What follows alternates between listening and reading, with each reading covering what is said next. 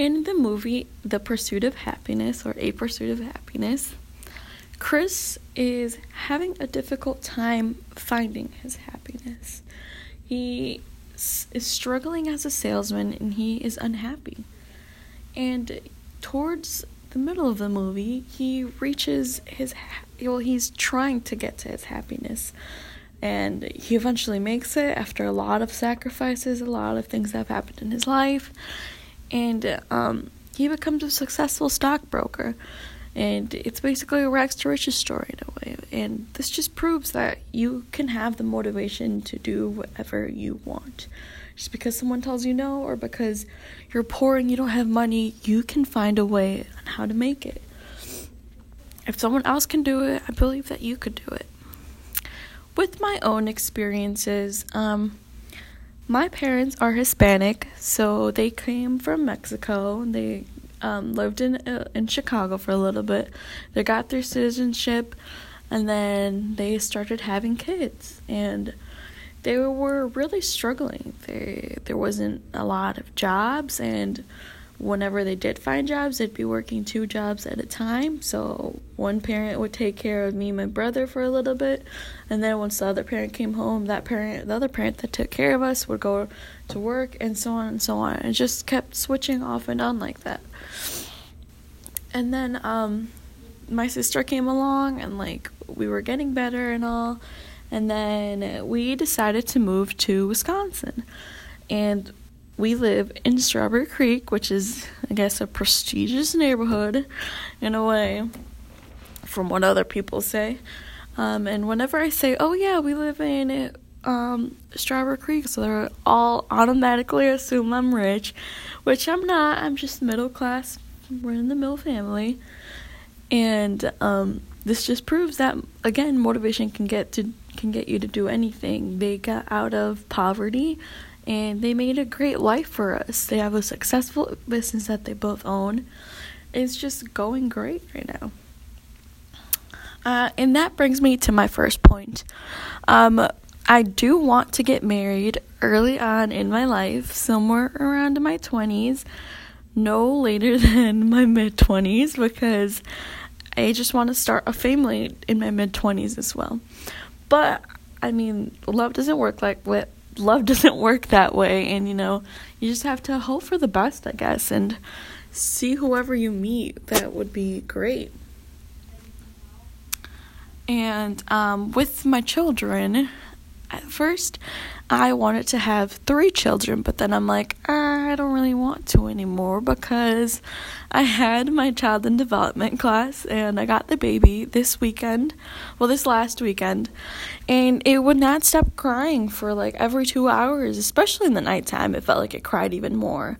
I don't know why, you can go to sleep, but yeah. It was just nonstop crying. I got a total of 4 hours of sleep every night, and it really bugged me. So, I mean, yeah, I love babies and all, but it's just so much work. And I only got not even the half of it, because it was just the baby, and not actually changing its diaper with wipes, and actually going out and buying stuff, and financially too. It really wasn't the full factor. Additionally, I would like to live in a house with the white picket fence and the yellow slide with the playground. But like I said before, I mean, anything can happen, so a lot of things can change in my life. With a car, I would always swear that I would never drive a minivan. I don't know why, it's just something that I have with minivans. It's nothing that I have against them. It's just that I would never buy a minivan. My salary, because I want to be a teacher, an elementary school teacher, I think no more than 3rd grade. I think 3rd grade is what I want to stay at. And I think the average salary right now is $40,000, $35,000, depending on which school you go to. And I mean, teachers don't get paid a lot, but I just love kids, and I love teaching kids and making a little difference in their day. Moreover, with My satisfaction, I would say that my satisfaction, if in the future, would be that I do get my degree and I do teach third grade, would be the satisfaction of teaching these kids the third grade and like teaching them new ways to life, I guess. I mean, who knows, education might change in the next 10 years or it may stay the same in the next 10 years. And that is something that you can either be afraid of or that you can be looking forward to.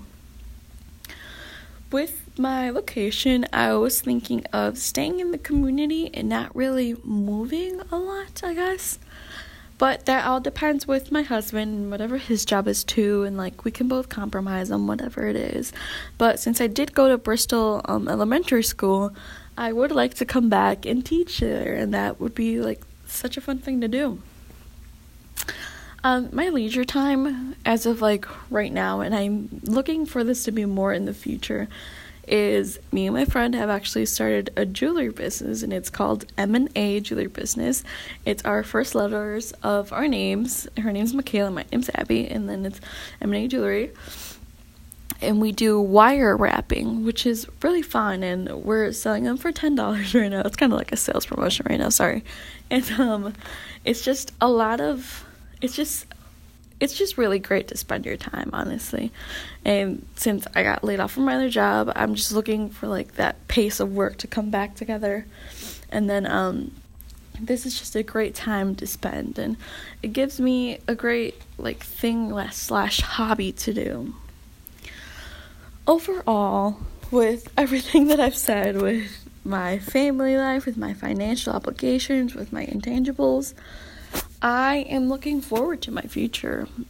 I mean, anything can happen. Like, either my family won't come out like this, or my family will come out like this, and it will just be perfectly happily ever after. But nothing's ever perfect, you know.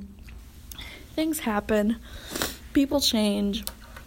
I might change in the next 10 years and be like, oh, I don't want children anymore. Oh, and I definitely want a dog. I really love dogs. But yeah, I mean, that's my life.